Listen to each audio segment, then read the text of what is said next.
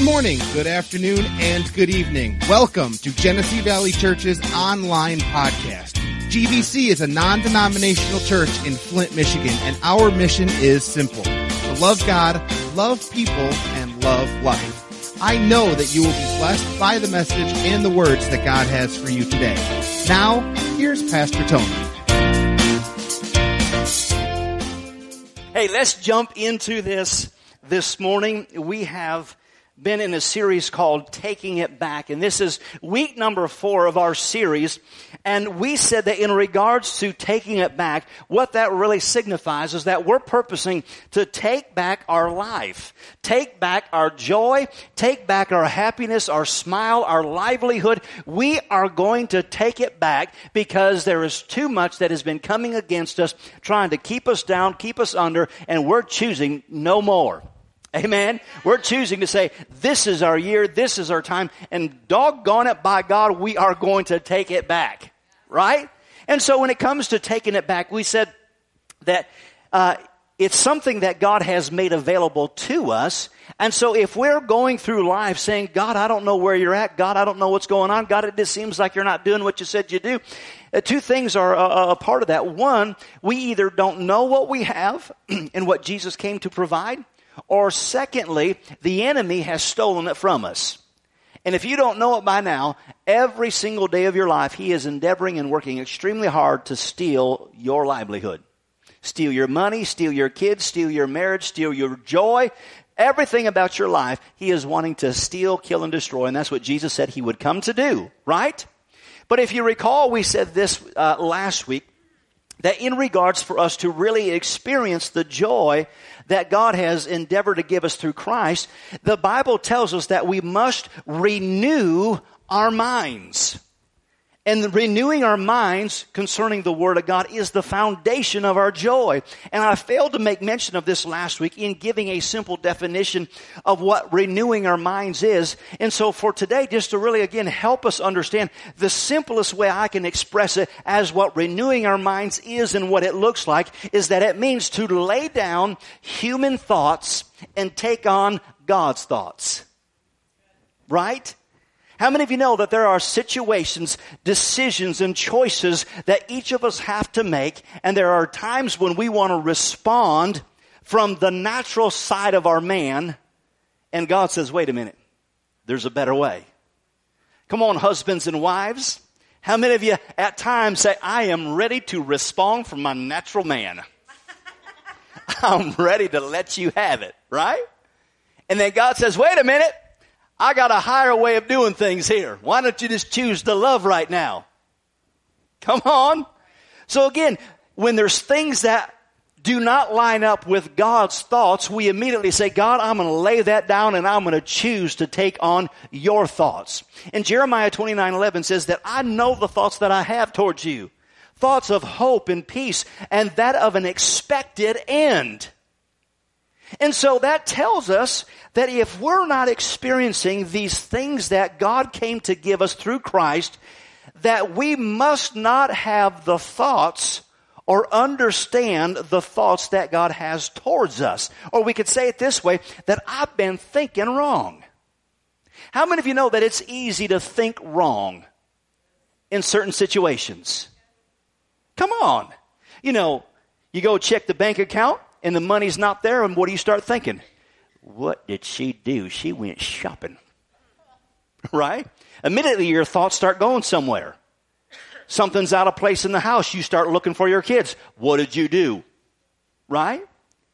But the Bible tells us that we can think correctly in regards to God's thoughts towards us. And when we think like God thinks and understand His heart, then we can begin to experience and take back what the enemy has tried to steal from us and continues to try to steal from us.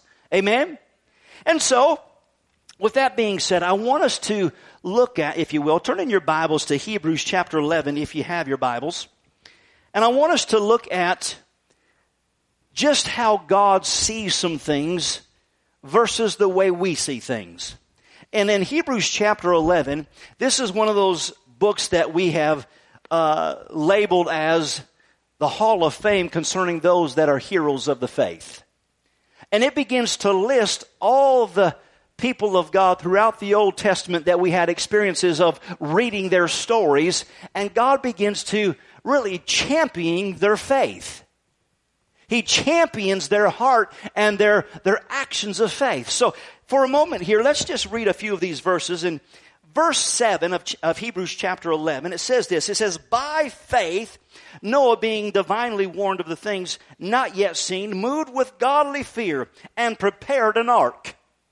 It says, by faith Noah did this. In verse 8 it says, by faith Abraham obeyed when he was called to go out into the place and who would receive as an inheritance. And he went out not knowing where he was going, but by faith he dealt in the land that was promised as in a foreign country.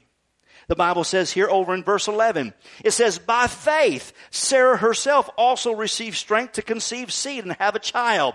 The Bible says that she bore a child, and when she was past the age, she judged him faithful who had promised. Verse 20, it says, by faith Isaac blessed Jacob and Esau concerning the things to come. Verse 27, it says, by faith he, Moses, forsook Egypt, not fearing the wrath of the king, for he endured as seeing him who is invisible. Verse 28, it says, by faith concerning the children of Israel, and Moses says he kept the Passover and sprinkled and the sprinkling of blood, lest he who had destroyed the firstborn should touch them. Verse 29, he says, by faith they passed through the Red Sea unto dry land. Verse 30, it says, by faith the walls of Jericho come falling down. And we continue to see over and over and over God championing their faith and saying, you guys were awesome. You guys had such great faith. And he recognized all those things that they did. Are you seeing that? But here's something that we also got to pay attention to, is that we are reading this in the book of Hebrews. It's the New Testament. If you don't know your Bible that well, your Bible is divided into two sections. There's what is called the Old Testament, and there is what is called the New Testament.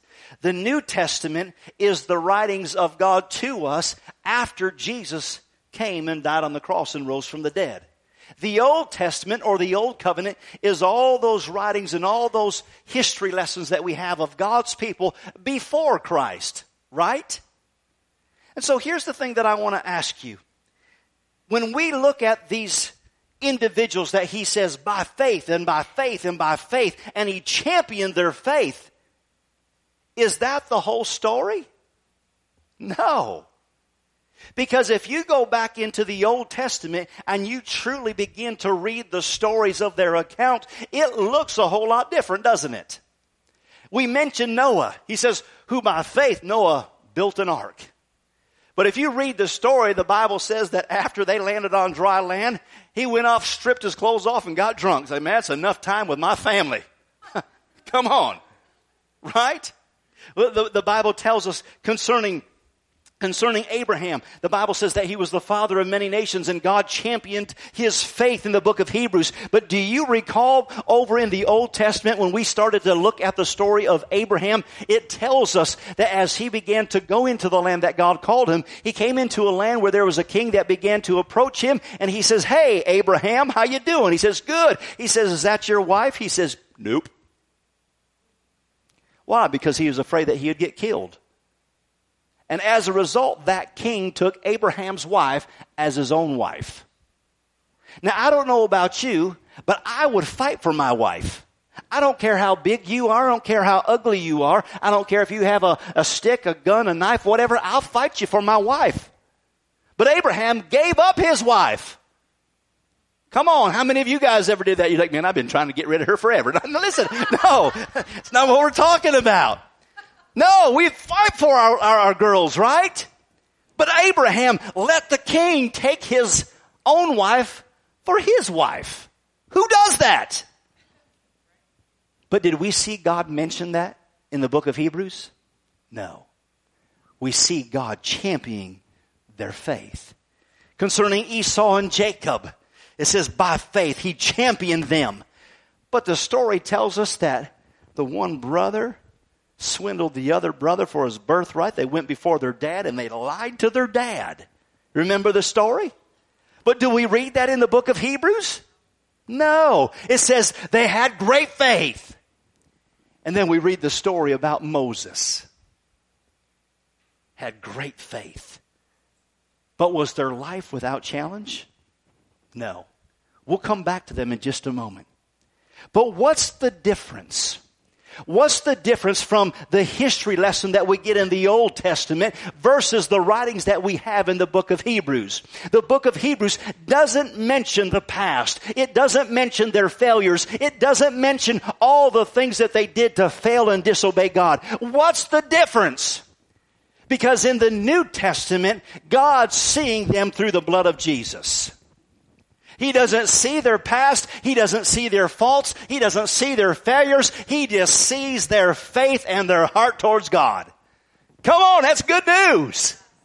Amen. Because God doesn't look at us through our past faults, failures, and the things that we did to disobey God. He sees us through the blood, through what Jesus came to do. Come on, that's good news.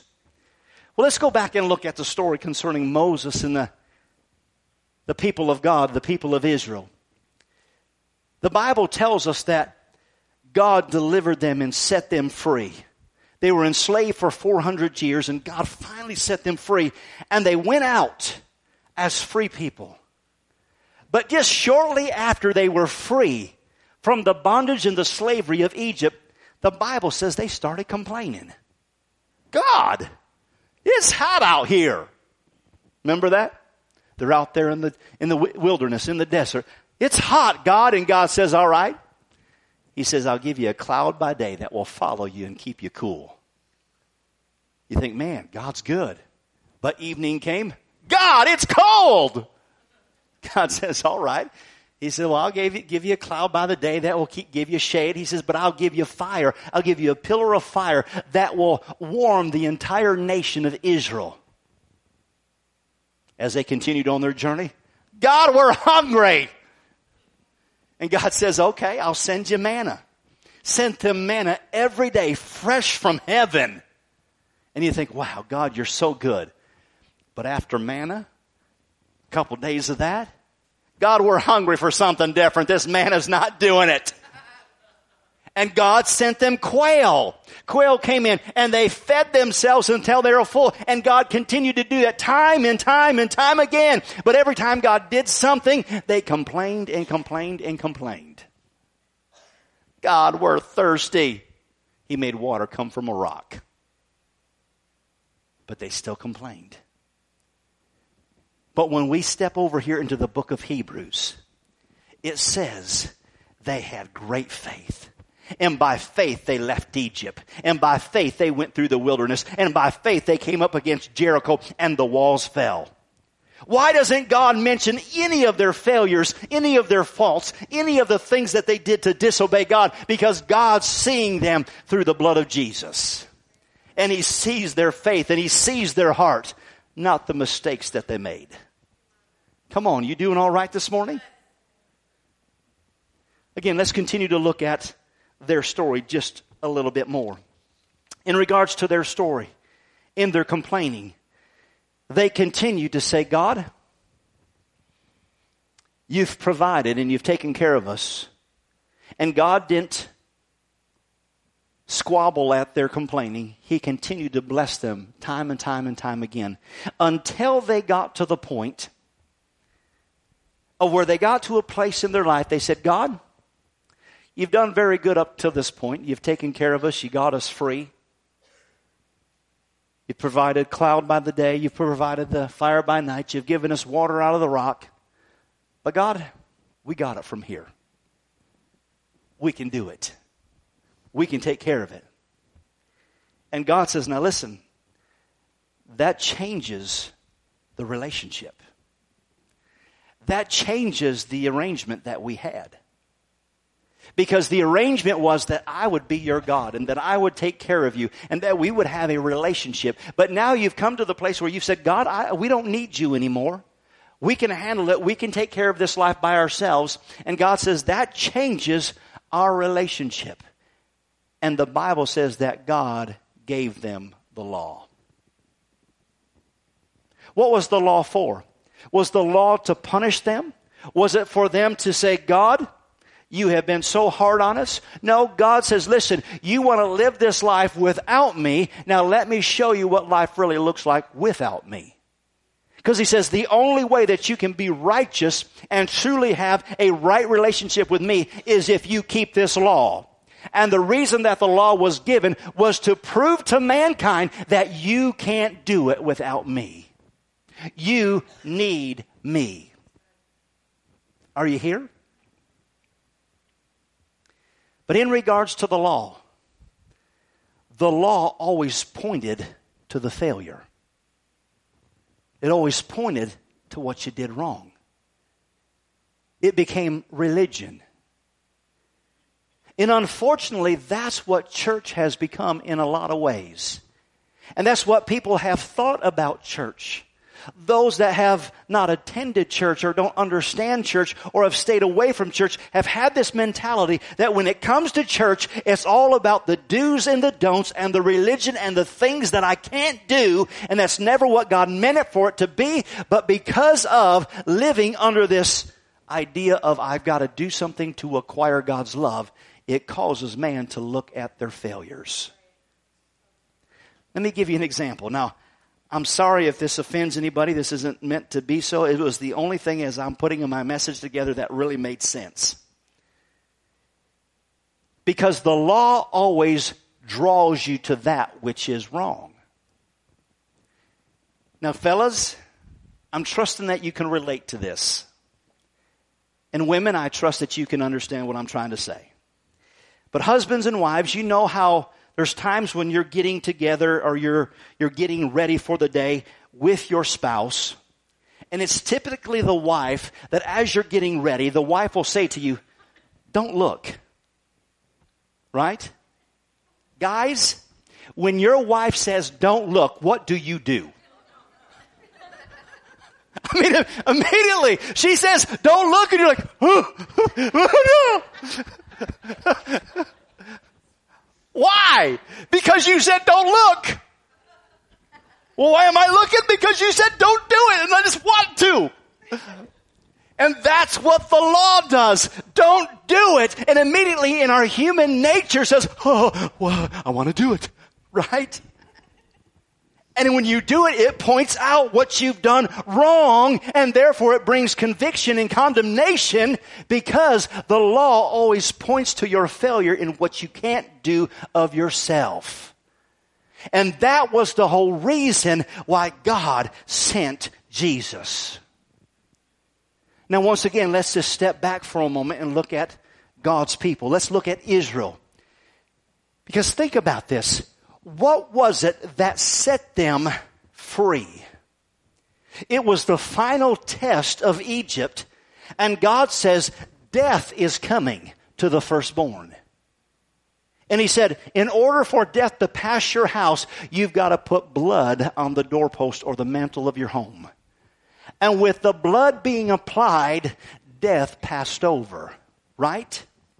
And once the blood was applied, the very next morning, they were free people. Pharaoh finally says, I've had enough. I've seen the error of my ways, and just get out of my sight. Right? But I want you to think about the people of Israel. They were people that were slaves. They were beaten down. They were poorer than poor. They were sick. There were those that were blind. There were those that were full of cancer and tumors and tuberculosis and leprosy. There were those that were lame that couldn't walk. They were a mess because of the life of slavery that they had experienced for 400 years. They went to bed the night that they applied the blood, being just like they had always been. Sick, blind, lame, poor, hungry, hurting, dying. The next morning when they woke up, the Bible says that every single person was whole. The next morning, no one was blind.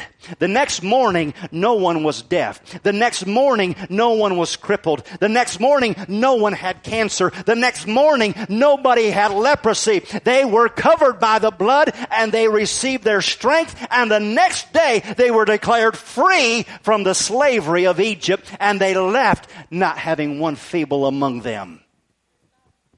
And the Bible also says they didn't leave being poor. They left being very rich, because Egypt gave them all the wealth, all the gold, and all the silver. What did they have to do in order to earn it? Nothing. They just applied the blood. I said they didn't have to do nothing. They just applied the blood. And the moment they applied the blood, the next day, completely whole. What do we do as human beings in the church today that has Christ as our sacrifice? That Jesus paid the price for our sin, shed His blood for us. We live this life continually seeing our failures, our faults, our shame, our guilt. Why? Because for whatever reason, we have continued to walk back under this life of having to measure up, do something to qualify, or really subject myself to religious law. When the example was, they didn't do nothing other than applying the blood. See, you've looked at yourself in the mirror time and time again and said, I'm broke, I'm hurting, I'm depressed, I'm sad, I don't have my joy, we don't have any money, the doctors say I'm going to die. And you continually look at yourself through the natural man and say, God, I need you to do something. And God says, apply the blood. All you have to do is receive what I already came to do. Did the children of Israel have to do anything to receive their healing? No. They just took a step in the journey of being free people. If you've received Christ this morning, if you've received Christ and you're here today being a child of God, you do not have to do anything to earn what God has provided for you. So many times we're saying, God, I don't have it, where's my joy? And God says it's in you. Open your eyes. Recognize the blood has covered your past. And in fact, there is no past because the blood made it clean. Jesus came that we would have this relationship with God so that we could experience life and life more abundantly. And you don't have to do anything to earn it. You just got to be aware that it's available to you. Amen. When it comes to my physical body, why am I trying to earn God's merits to do something? Begging, bawling, and squalling. You don't have to. I'll never forget this one person told me about a friend of theirs where they were praying for a child, and they stayed up all night long bawling and squalling and boo-hooing, and they thought it was such a noble thing that this person stayed up all night long praying. Did you realize that praying all night long doesn't get you any closer to your answer than just saying, God, I receive what's already mine. I just step into my joy right now. I just step into my place of freedom. I just step into my place of receiving from you because you said Jesus already applied the blood. Can you say amen? Amen. When you wake up in the morning, remind yourself your past doesn't define you. When you wake up in the morning, look at yourself and say, no, you're whole, you're healthy, you're healed, you're in your right mind. Your marriage is on a way of recovery. Your children are doing what's right.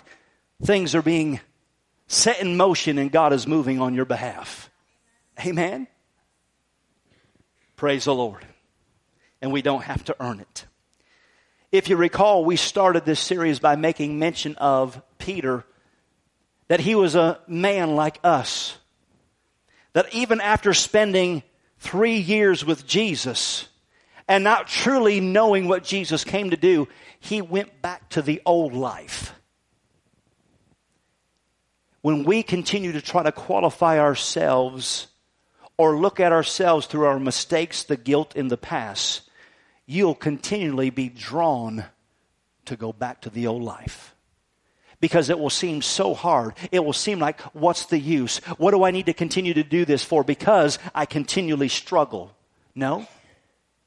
When Peter came in contact with the resurrected Jesus, his life was forever changed.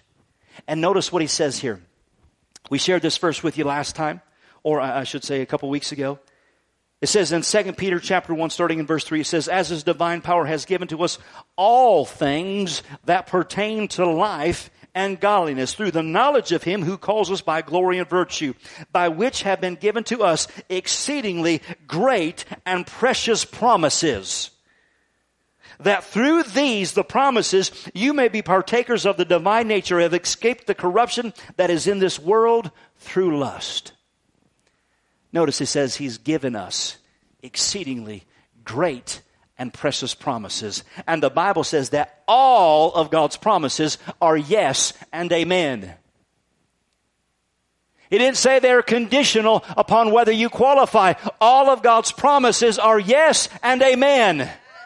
Come on. God says, don't look at your bank account as though you have to do something about it in the sense that you've got to acquire great wealth through your own merits.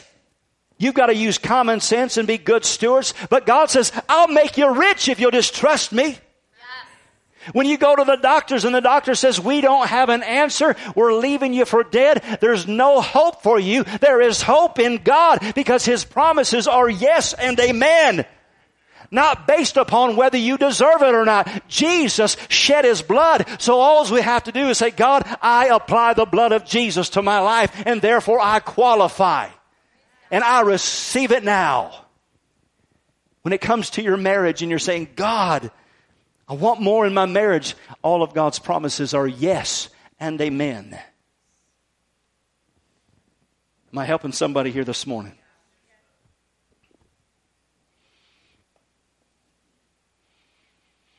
If you recall, Israel continually looked back and says, wasn't it better when we were in Egypt? At least we had onions and leeks to eat every day. Peter, when Jesus was departed for those 3 days, the Bible says that Peter went back to his own life. We say, oh, summer's never going to be here. And it shows up and we start complaining, oh, dear God, how hot is it? All the grass we got to cut.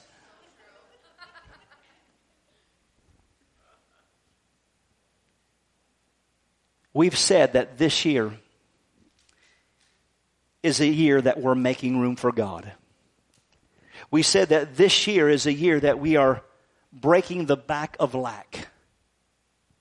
We've been talking about we are taking back what the enemy has stolen. I want to encourage you, see yourself and have God's thoughts about you rather than what everything else and everybody else tells you. Because God's promises are yes and amen. It's only through Jesus that we will find love. It's only through Jesus that we'll find peace, that we'll find joy, that we'll find patience, that we'll experience self-control. It's only through him and if we'll make room for him. I'm going to give you a couple different scenarios here. And maybe you can begin to pinpoint yourself. Have you been living your life like the people of Israel where they say, God, I've got it. I've got it from here. Or have you begun to make room for your life? You might say, well, I'm not really sure. Let me ask you the question. Are you full of anxiety? Are you full of fear? Are you chronically sick? Are you continually angry and have hurt? Do you feel the pressures of life continually? Do you feel that money is always an issue? Does your past continually haunt you? Does substance in addiction always pull on you to find some kind of relief in it because I don't seem to have the peace and the joy that I'm looking for? Are you overwhelmed with the busyness of life? If you can say yes to one or more of those, then it's time to take it back. It's time to take back your joy. Just as I was getting ready this morning, I believe the Lord gave me a couple examples here. Life has a way of putting pressure on you, doesn't it?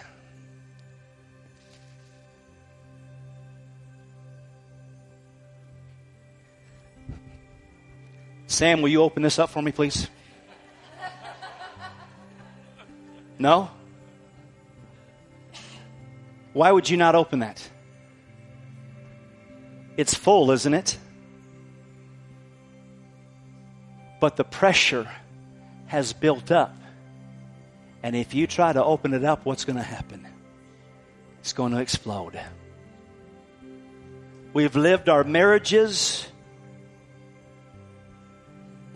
our church life, our life with our kids, our money, and allowing the pressure of this world to build up on the inside, and it just takes that one person and we explode. The Bible says don't be conformed to this world by pressure, but be transformed by the renewing of your mind. I have another bottle. Hopefully you can see it. It's not all the way full. And whether you're a Christian or not a Christian, there's always pressure that's going to come that is going to try to get you to look at you for who you are and not what He has done or who He is. And God says, if you'll purpose to renew your mind, come into my presence, if you'll seek my face, He says you can take the lid off and there's no internal pressure at all. But now watch. See, it's not all the way full, is it? But here's the thing. When external pressure comes and starts to put the squeeze on you, what happens? What's on the inside rises to the top.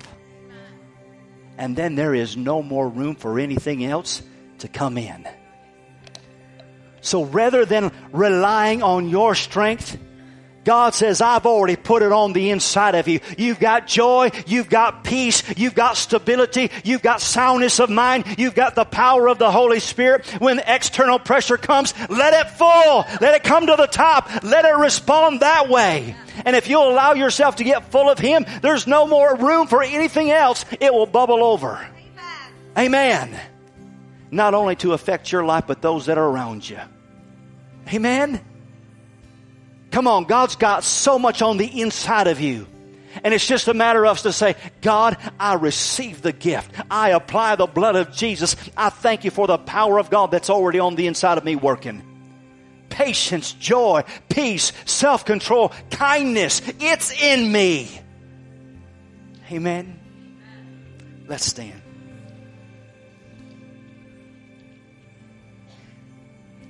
With every head bowed and every eye closed.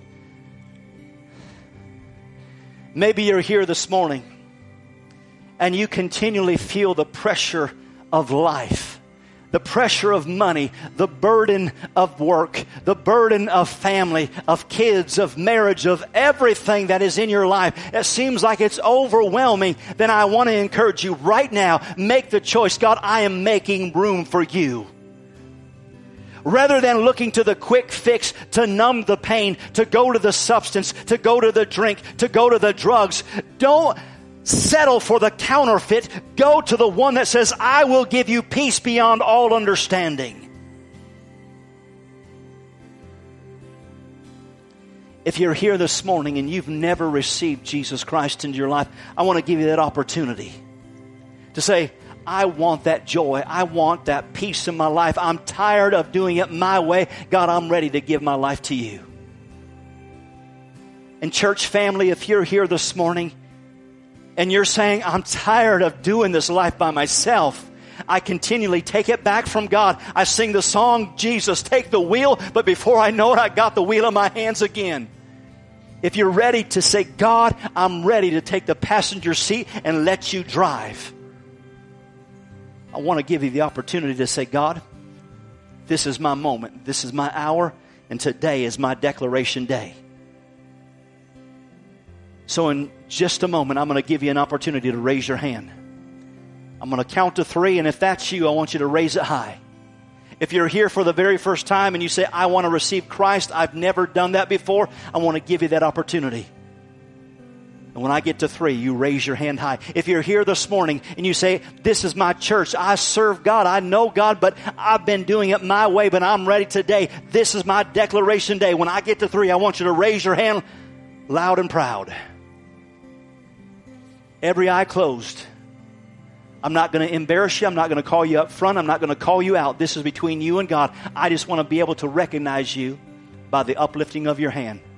On the count of 3. 1, 2, 3. Raise your hands. Amen. Hands up all over. Hold them up. If that's you and you say, yep, I want that. Listen, nobody's judging. Nobody's making any declarations about you. You're just saying, I'm ready to give it to God.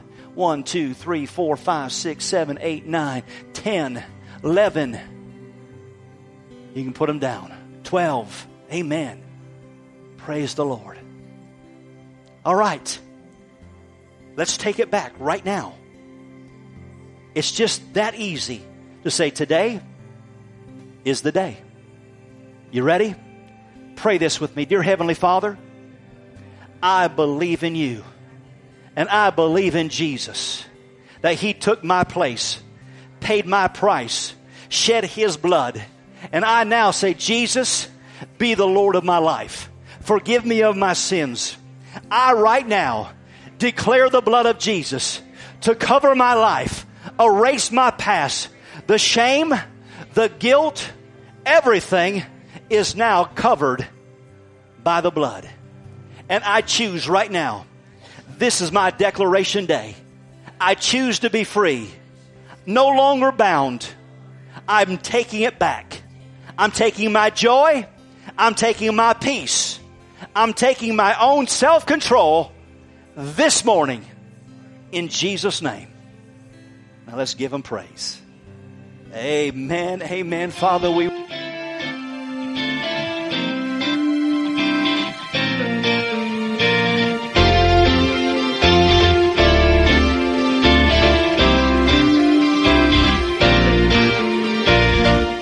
To subscribe to this podcast and take a look at all of our social media sites, which can be found at our website, gvchurch.tv.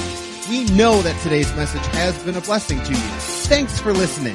We are Genesee Valley Church, loving God, loving people, and loving life.